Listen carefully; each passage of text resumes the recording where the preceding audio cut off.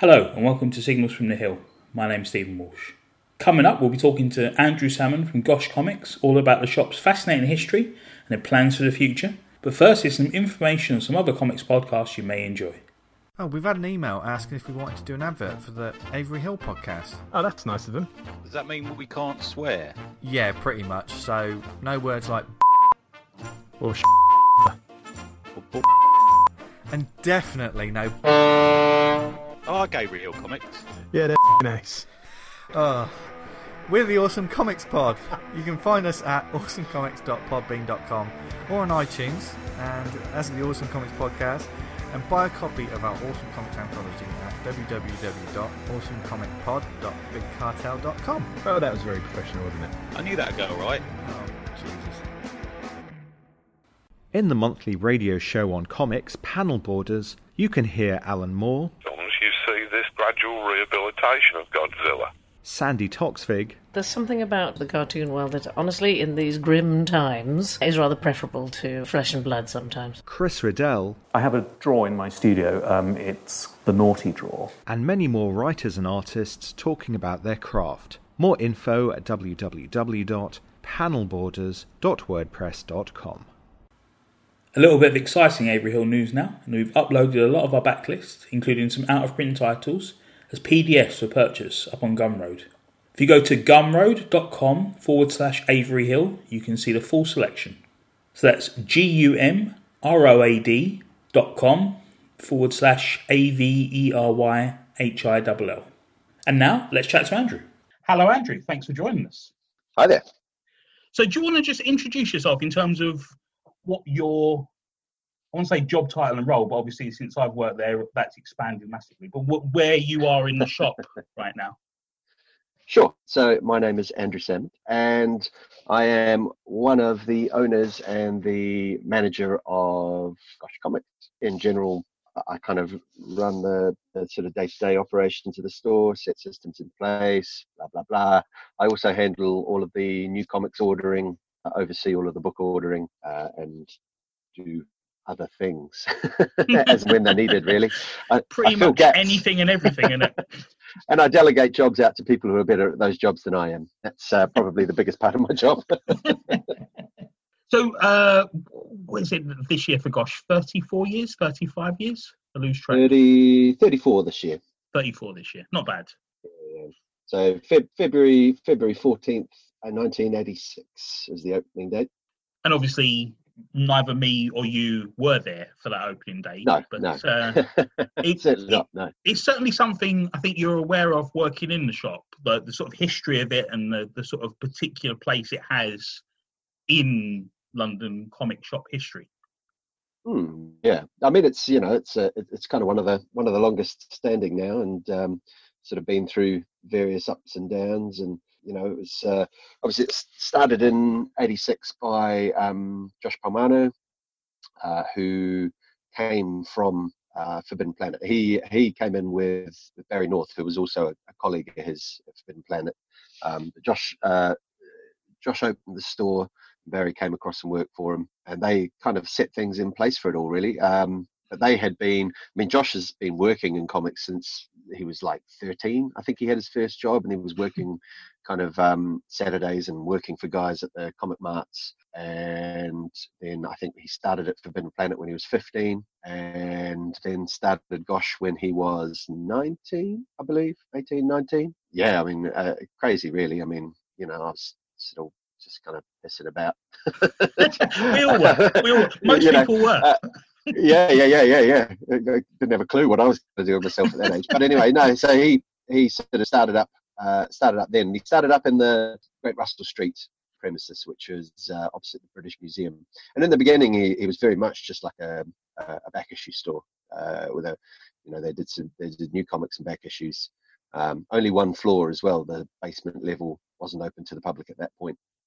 It was just like a stock room and stuff. So so that's how it all kind of started off for the shop, and sort of developed over time around kind of Josh's interests as well, and Barry's interests, and then also other people who worked there kind of over time, into a place that specialized in a lot of what you might call sort of indie comics of the time. So Josh was a big Love and Rockets fan. They were kind of into the European comics, that sort of stuff. So they kind of had, from quite early on, started developing a much more diverse range of material than sort of other places had for the most part.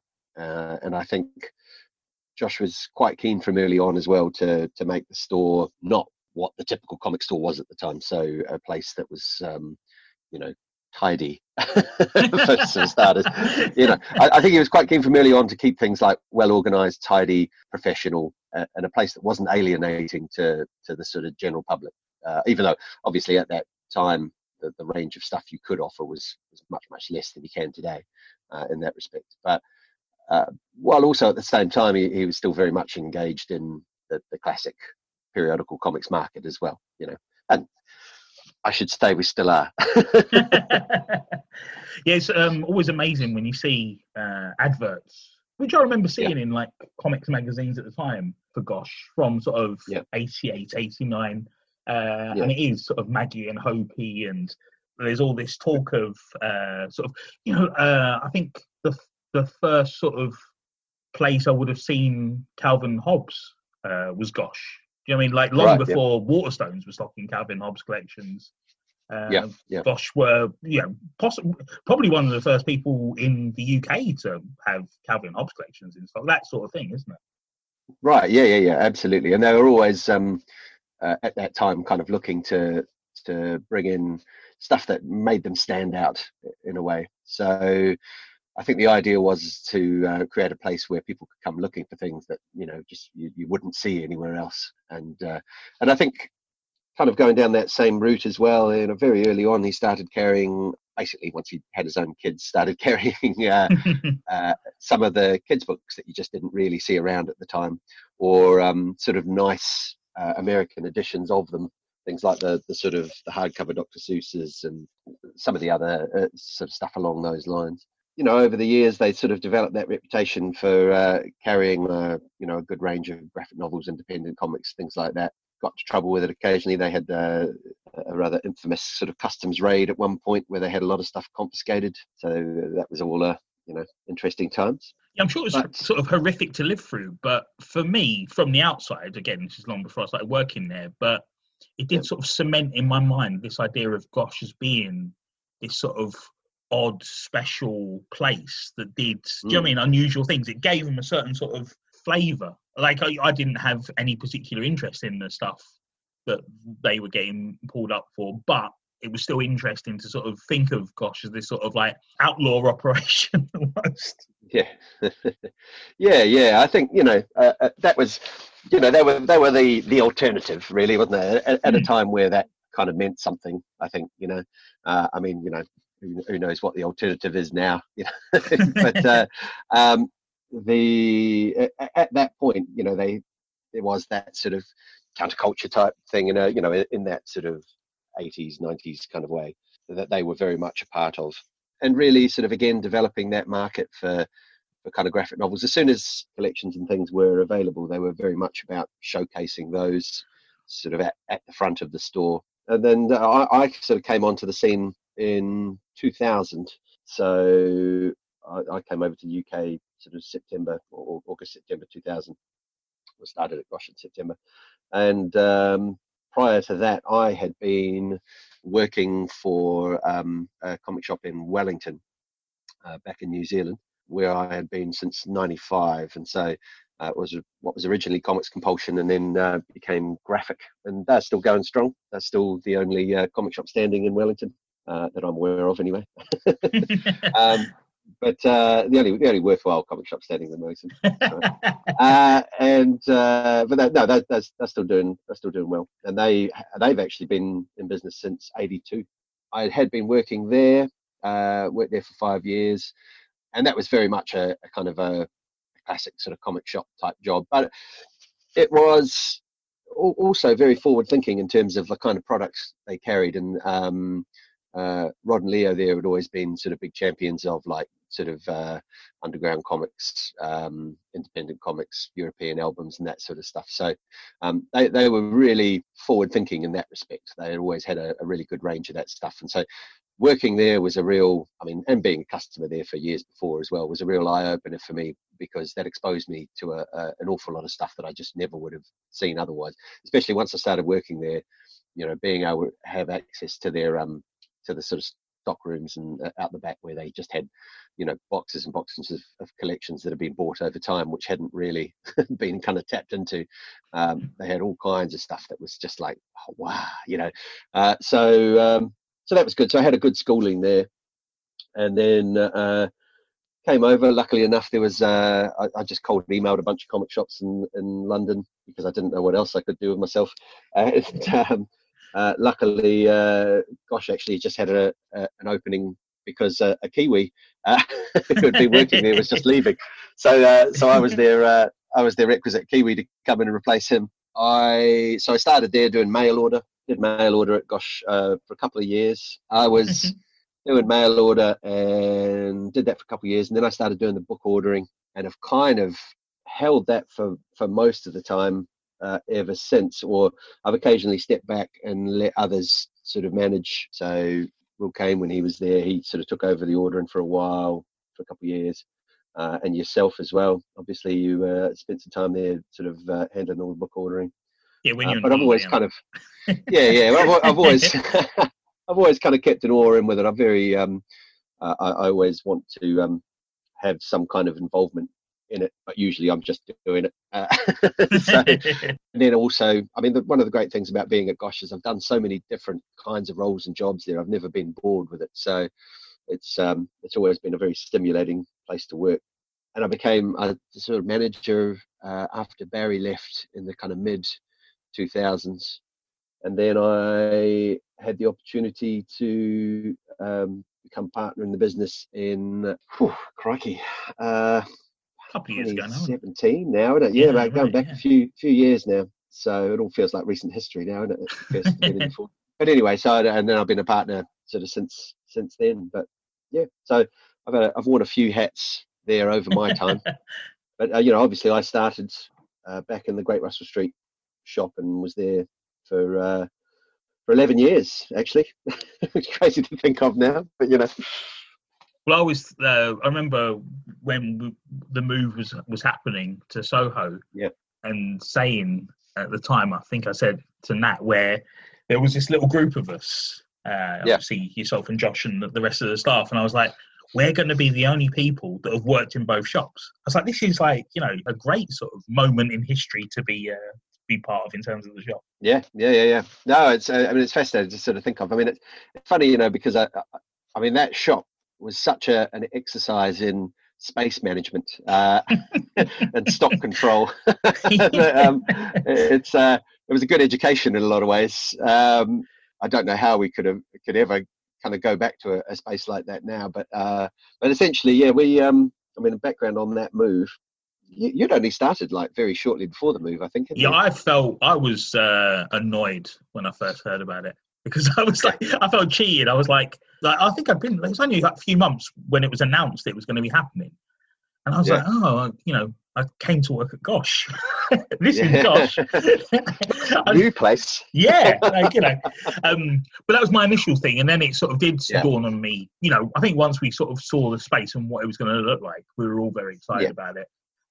But then also there was that thing of like, I'm going to be part of this unique group who's worked in both. I'm going to get to have experienced both. And as you say, absolutely. The charm of the old shop was something I think that customers felt more than us. Like people always, when we moved to the new shop, one of the things that we heard for like the first year, we probably still hear it now, people go, "Oh, I do miss the spiral staircase from the old shop." And I used to say to people, I was like, "Yeah, it's because you didn't take deliveries up and down it." Yeah, carry long boxes up and down the spiral staircase. Yeah. You don't miss that as much as like, I'll tell you what, I have got like zero nostalgia for that old shop. Funnily enough, it was great, and I've obviously I had lots of good times there, and I love that time. But the shop itself, was such a squash and a squeeze. and trying to manage stock in that shop was just like a nightmare. I mean, it was, trying to make that space work. And really, I think people have a lot of nostalgia for it, but other than the spiral staircase, it had absolutely zero character to it. The only other bit I always think was fun and odd and unique was, I remember the first time Nat said to me, "Can you get some carrier bags for me?" And I said, "Yeah, sure." And it was like, I'd been there a week, so I was the new guy who didn't know where anything was, and I was like, "Where do we keep carrier bags?" Thinking, stock room or whatever. And he goes, "Oh, they're in the shed. They're in the shed." And I was like, "All right," and waiting for him to say, "No, they're actually, because, obviously not in a shed because it's not a big shop. There's not a shed that I've not seen." And I just went, "All right," and laughed. And he was like, "Yeah, I do need those now." And I was like, "Yeah, no, where are they?" And he was like, they're in the shed. I don't know what to tell you." And I was like, what when you say shed? And he was like, "Go downstairs." And obviously, I think customers wouldn't have even realised it, but there was essentially a back garden to Gosh. Obviously, there wasn't public access to, but there was a little space out with a shed in it, which is where the carrier bags were kept. And I don't know, I can't imagine ever working in a shop again where there's like a garden shed out the back you keep your carrier bags in. Yeah, no, they were good storage. I mean, that was it. I mean, we just, we had to find storage and make storage wherever we could, Yeah, absolutely. And so, and then every now and then, because things would get stacked up so high out in the back corridors and stuff as well, there'd be a bit of a, wait, we're really kind of breaking fire rigs here kind of moment where we'd have to have a big kind of clear out and then, have to reshuffle and find new space for things. And, it was just sort of nightmarish. I'll tell you, I mean, a space you probably never went into because there wouldn't have been access to by the time you started was also underneath the sort of footpath out, behind where the mail order desk was there downstairs out through the windows there. You had that bit underneath the... you would have done, yeah. I didn't know there was access to it. Wow. No, yeah, there was access to it out in the corridor. So, you could get out there and that was, it's creepy as shit out there. It was, it's this sort of like little kind of coal tunnel type things. And it was weird. But, I mean, it was, it was a great place to work and that sort of thing. But, sort of a bit of a nightmare to kind of merchandise and, to manage. And Josh was always Josh's thing was always when Gosh opened on Great Russell Street. That was it was a sort of hotbed of antiquarian and specialist bookshops, around the British Museum. So it was a really sort of nice area to be an odd kind of bookshop, which was what I think Gosh. It was. I mean, it like Bloomsbury and around there was a book selling area when they opened, and so it was very much a kind of a part of the scenery around there in terms of being a part of that scene, if you like. But over time that sort of slowly started to change, and by the time certainly through the latter part of the 2000s, particularly post crash, those shops all started disappearing, and more it was sort of given over to tourist tat shops, basically, like London keychains and that sort of thing. So just sort of silly little gift stores. Yeah, it was very much focused on the tourist market, wasn't it? I mean, by the time we left, there was a restaurant one side and a money changing place on the other. And for some reason, I never understood, because they seem very distinct doorways to me. But at least once a day upstairs, you'd get someone come in, look around at the array of like Asterix books and Barbara Papa figures, and then just look at you and go, "Money changing?" And you go, "No, it's next door." And I used to say, like, the people used to go into the money changing places and go, "So where's the Tintin? I can't see." You get it all record store. No. But anyway, that restaurant was notorious. That was a funny old place, just like absolutely notorious for the dreadful service. I remember. I never went there. Yeah. There was one time where somebody had such terrible service, they were refusing to. They were refusing to pay their bill, and the restaurant like grabbed their card and wouldn't let them have their bank card back, and so they came into us and like wanted to call the police. And, oh my god, amazing! And you'd see them with big blocks of frozen meat, kind of with like basically like literally with a hammer and chisel, kind of like on the step out the back of the restaurant, like cracking apart blocks of frozen mince.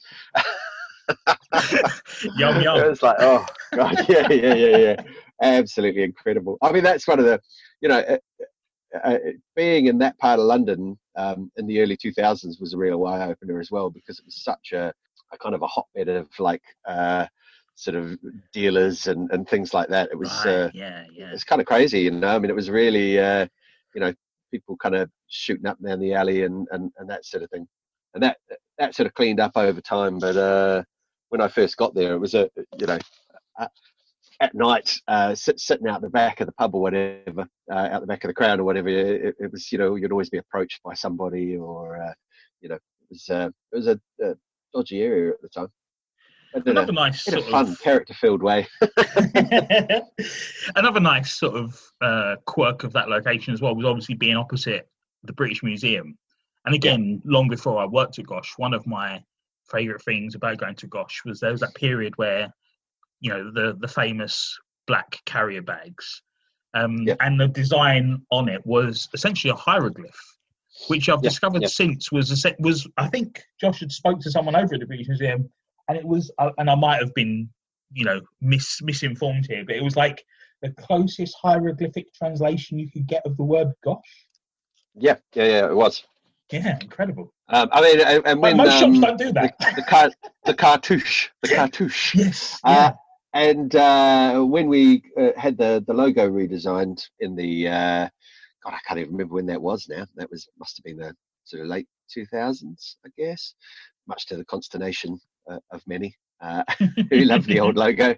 But we had Ryan Hughes design the new logo, and we wanted to make sure that cartouche was incorporated into it somehow. So the kind of, if you like, the sort of bomb outline, the exclamation mark at the end in the new Gosh logo is the shape of that cartouche, basically. Wow. Yeah, I've loved all the Gosh logos. I think one of the things, you know, it's only been two.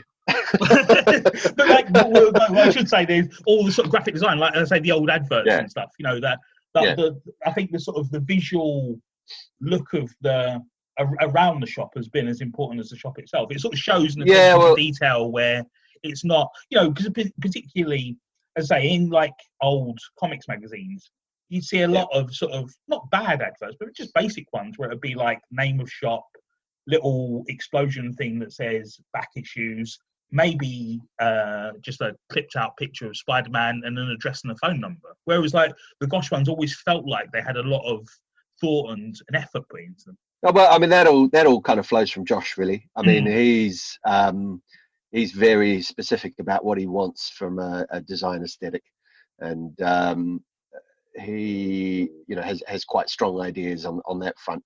And, you know, other people will do design work, but he'll always have input into it. And I suspect like those early kind of cut and paste ads and stuff, he probably handled himself. I mean, I couldn't tell you for sure, but yes, I mean, Josh is always, you know, there's a certain type of look that he wants, and so, you know, whatever we do is generally kind of guided by that, and it's a sort of a, you know, generally like a much more polished look than certainly in the old days you would have expected from most people. Yeah, absolutely. One of the things Josh has always been very open about as well, though, is despite the sort of deliberate direction of the shop and the design aesthetic and everything, you know, one of the important events that happened for Gosh's sort of success and survival was the Batman movie in '89. Oh yeah, absolutely. And, you know, and that sort of explosion of, I mean, they started, like the shop started at, you know, a perfect time for a comic shop to start, really. I mean, just you had that kind of sort of whammy of the post kind of Dark Knight, Watchmen sort of market, and the Batman film, you know, obviously then it all goes to shit next decade, but I mean, you know, but even then you still had that kind of you know, those sort of early 90s sort of boom years as well, where, you know, there'll be a lot of cash suddenly flowing in, which always helps to weather out the bad years. And I think part of Gosh's longevity is down to the fact that Josh is very prudent with money, you know, so when there's good times, he doesn't squander that, and so that there is something there to take you through the bad times. I think also just like not fully bandwagon jumping, like with the Batman movie, making the most of that opportunity, but never sort of, Fully mistaking investing. it for like this is what you have to pivot to this completely. And as you say, Absolutely.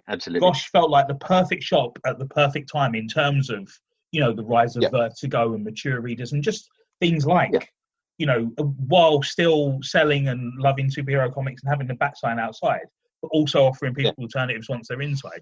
That's the sort of interesting thing, as you say, having that thing where like you're selling and really pushing Love and Rockets. So once people do get to sort of 15, 16 and they're not necessarily feeling the same way as they did about the same comics they were enjoying 5 years ago, there's a ready-made alternative that you can still sort of like guide them towards. Yeah, I mean, it's why a sort of a diversified customer base should be a no-brainer, because then you're not trend reliant, So if you can like broaden your customer base as much as possible, if you can move as far away from the old kind of 10%, 90% rule, or 90%, 10%. So, the idea that 90% of your sales come off 10% of your stock. If you can move yourself as far away from that rule as possible, it just strengthens you for downturns in sectors of the market and that kind of thing. And you get that by diversifying your customer base, broadening as much as you can and offering something for everyone, but not in a way that diminishes your identity, if you see what I'm saying. Yeah, absolutely.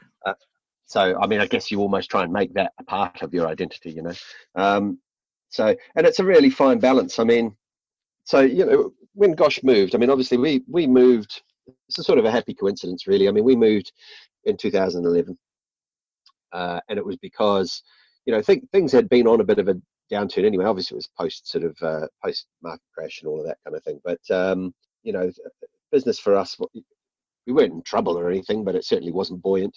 And basically, we had a thing happen where somebody bought the building and wanted to sort of change our lease so that we would have, in effect, without going into the boring details, would have been paying more money for less space. And so we decided, actually, let's move.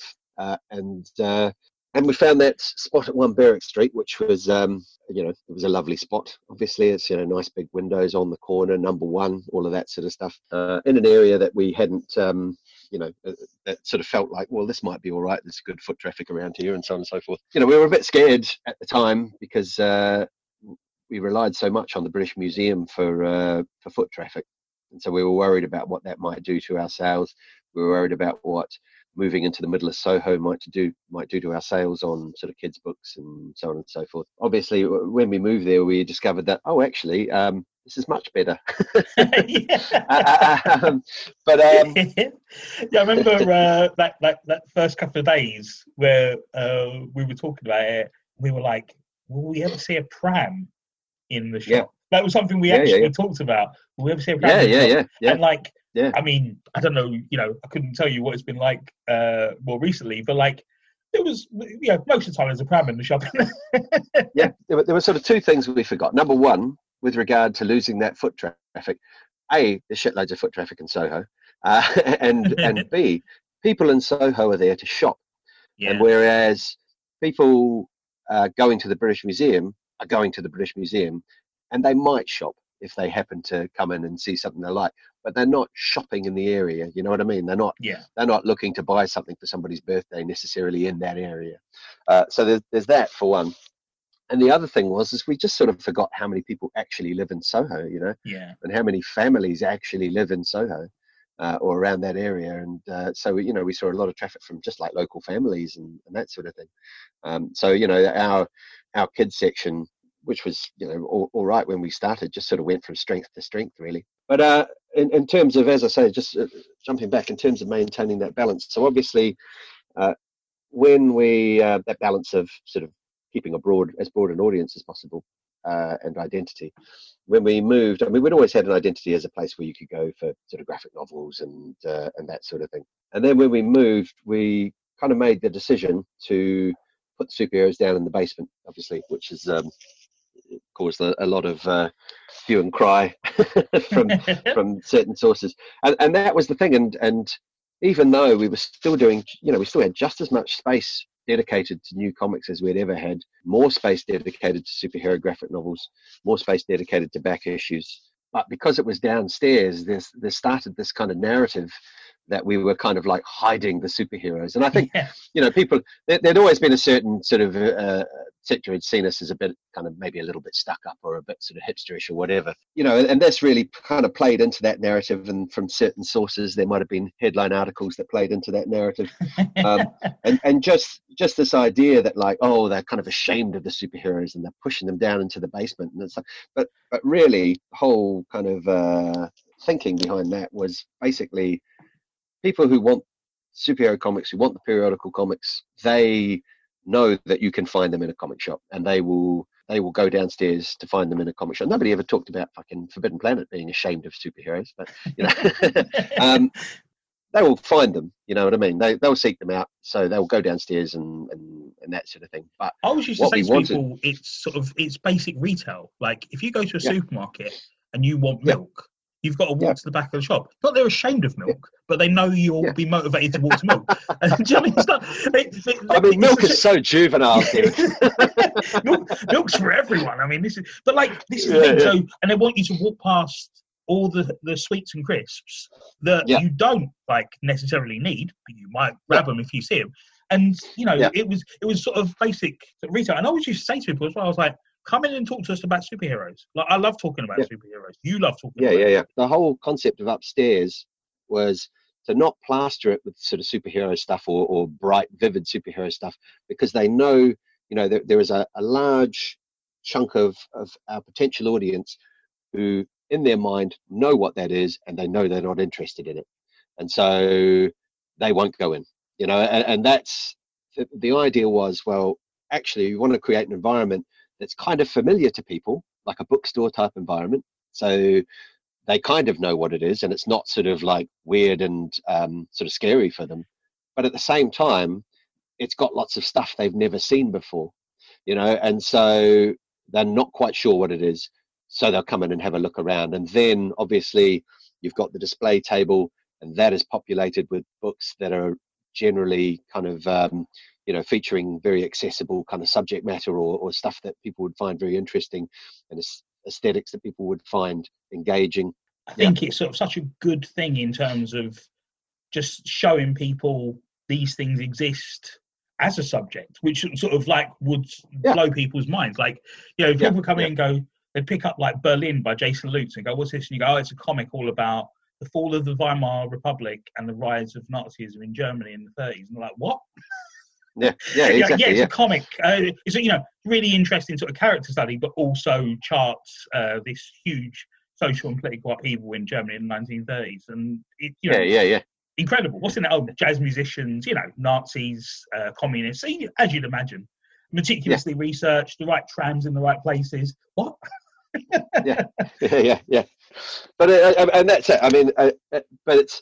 I mean, the thing I always kind of harp on about is basically the idea is I want to sell comics to people who don't read comics, and that's the idea for me, because that's where the market is really. I mean, it feels like there's still such a huge market out there that can be reached, that can discover comics, and so.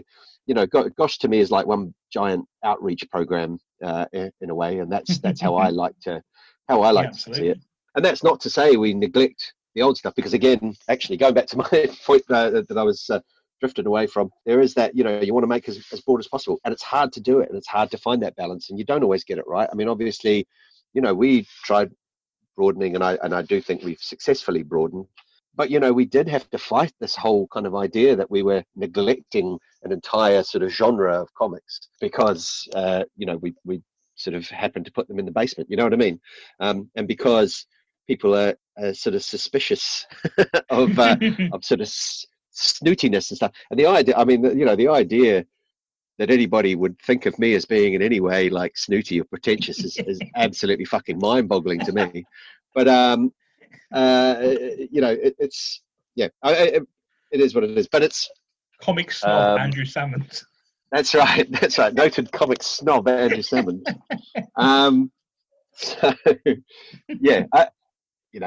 It's been very interesting, watching the audience change over the years. Obviously, you had, we always had the sort of kids books, but that's grown. And now, even what's interesting is our picture book market has almost shrunk a bit but the kind of kids graphic novel market has exploded, for example, and we've sort of, that upstairs space gets flexed and changed over time to kind of sometimes to follow what we feel are certain trends, sometimes to anticipate, or to send a kind of a strong message. I mean, putting all of the small press front and center in the doorway is very much intended as sort of sending a strong message about what we're about, and also again puts even more material in the doorway that people will have never seen, and sort of draw them in. While at the same time also, handily it's worked as a means of reducing sort of shoplifting on, on Doctor Who and Star Wars graphic novels. So there you go. Yeah, I mean, with the small press stuff, there's a huge chance that there's going to be, a few things in there where you're literally the only stockist in London. Yeah. So that's a unique offering, isn't it? Yeah. So there's all of that. I mean, it's it's an imperfect science, but we're constantly sort of tweaking and changing. I mean, that's the other thing as well. You just can't be static. You've always got to be developing and changing and that sort of thing. And I think a big part of it is certainly as speaking for myself as a manager and that kind of thing, it's about kind of recognizing your own weaknesses and when to step aside and let other people do their thing, and kind of recognizing the sort of strengths in the people you hire. I mean, that's, I think one thing we've been very, very lucky with is in the sort of quality of the staff we've had, and, it's about kind of letting people bring ideas to the table and not necessarily saying yes to everything, but, taking on, and taking on the good ideas, I mean, I think anybody who's been at Gosh for any length of time has instituted something that's been like a change that's become a permanent thing. You know what I mean? And I think I helped you build the shelves in the stockroom, isn't it? So, exactly. Yeah. Legacy. Yeah. But about that, I think that's really important. I think that lets you flex because new people come into the business and bring new ideas, and that helps you sort of develop as a business, and helps you change. Because for all the goodwill in the world, you can be an absolutely brilliant retailer, but over the course of 30, 40 years, you're going to run out of ideas. You know what I mean?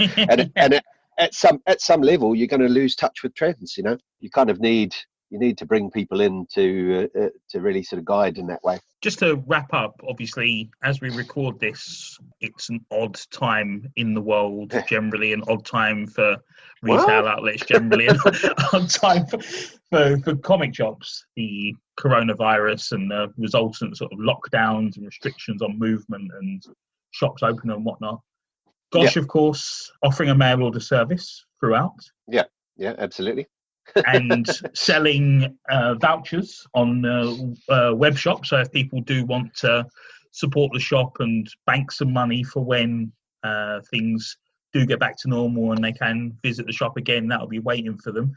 But I think most exciting of all, your move into developing not comprehensive, but certainly bigger web store than we've ever seen from Gosh before.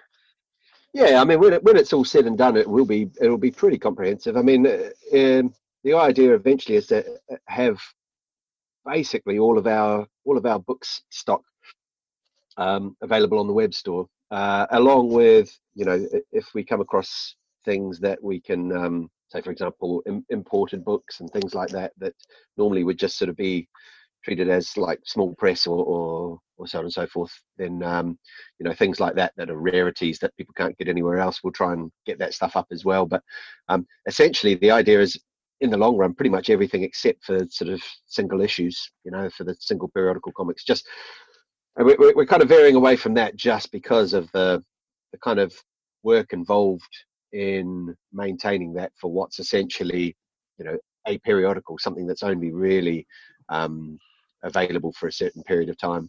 Yeah, and back issues as well, obviously, as well. So it's something that the work involved in kind of maintaining. Fluctuates too much, doesn't it, to sort of know what's there, not, and different grades are different prices, so you can't even fix that. So it's and certain operations can really make that work, but we just don't have the resources to put into it. But in terms of the sort of type of space we have, the number of staff we would have dedicated to that, and I guess, we always make choices about where we want to put our energies in terms of like, selling and so on and so forth. So, we never did pops, for example, and stuff like that. There are places where some people might be able to make some good, easy cash out of stuff where we decided, well, actually, we do want to cater across the board, but we do have an identity we do want to pursue. And so, our choice is to put our energies into, where we feel we can get the best return for what we do, and what our reputation is about. The shop's open at the moment. Obviously, you're still populating it with stock. Yep. Sorry, yeah. Yeah. The shop is not open, but the web store is open at the moment. And that's as of now, I just went live yesterday. So we still got. I mean, we have as of this moment, we've kind of put description information and covers in for about 2,500 items. I have also just chucked up a bunch of other stuff without any descriptions or images, just in case people are looking for certain things. That's about another 2,000 items. In total, when it's all said and done, there's probably about 10,000 items that need kind of populating in that store. So, it's going to be it could be an ongoing process for a little while yet. A fun thing for people to keep an eye on and keep looking if you can't find something. I would also say if you can't find something, drop us a message, because there's still a good chance we either may have it or can order it. So, we're always happy to get orders in for people. I mean, it's tough. We've always resisted doing a comprehensive web store just because we thought, with Amazon and stuff out there, it's just not worth it. But actually, you do get, a lot of people wanting to support independent stores, and we get people wanting to order books from us specifically because they want to kind of point the cash at us rather than like a gigantic sort of tax dodging multinational.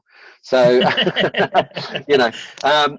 it's so actually we decided it's in our interest to get everything up.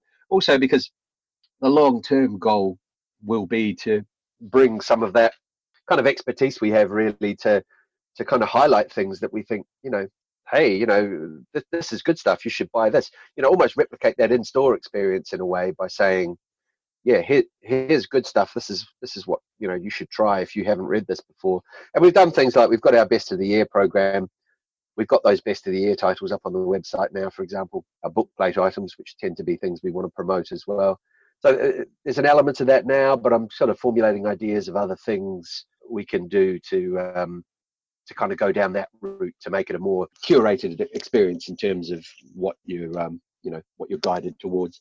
If people go to goshlondon.com, that gives them all the information on Gosh in general, access to the new web store, and also access to the blog, which is always an informative and entertaining read. And obviously at the moment we'll have all the latest updates in terms of the shop's activities and absolutely when I get round to it. but normally weekly. So that's something. I mean, I should also say in terms of the strong aesthetic sense of Gosh, that's not currently in the website. That's all me right now. And in terms of knowing my own weaknesses, a strong aesthetic sense is definitely one of mine. So it's just not really my area, but I do what I can. No, you've got Crazy and Ignatz up there. It's good. Exactly. Yeah.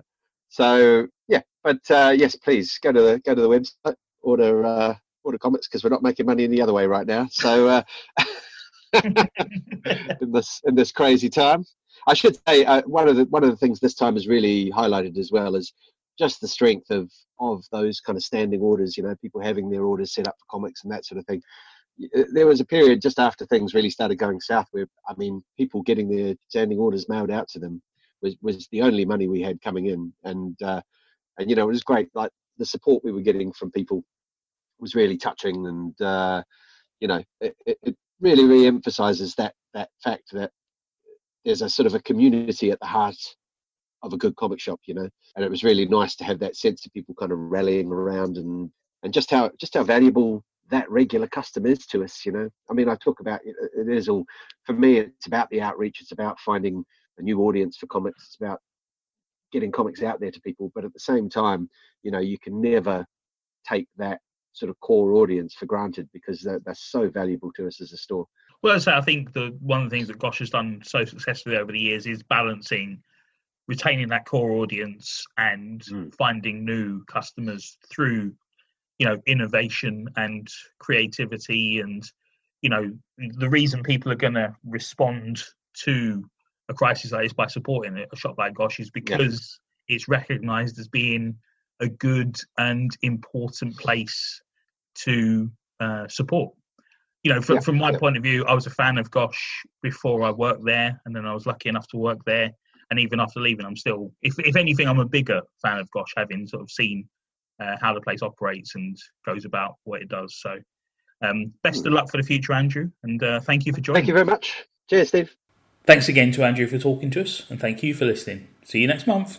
This show is a Holdfast Network production. Go to holdfastnetwork.com for other programmes you may enjoy.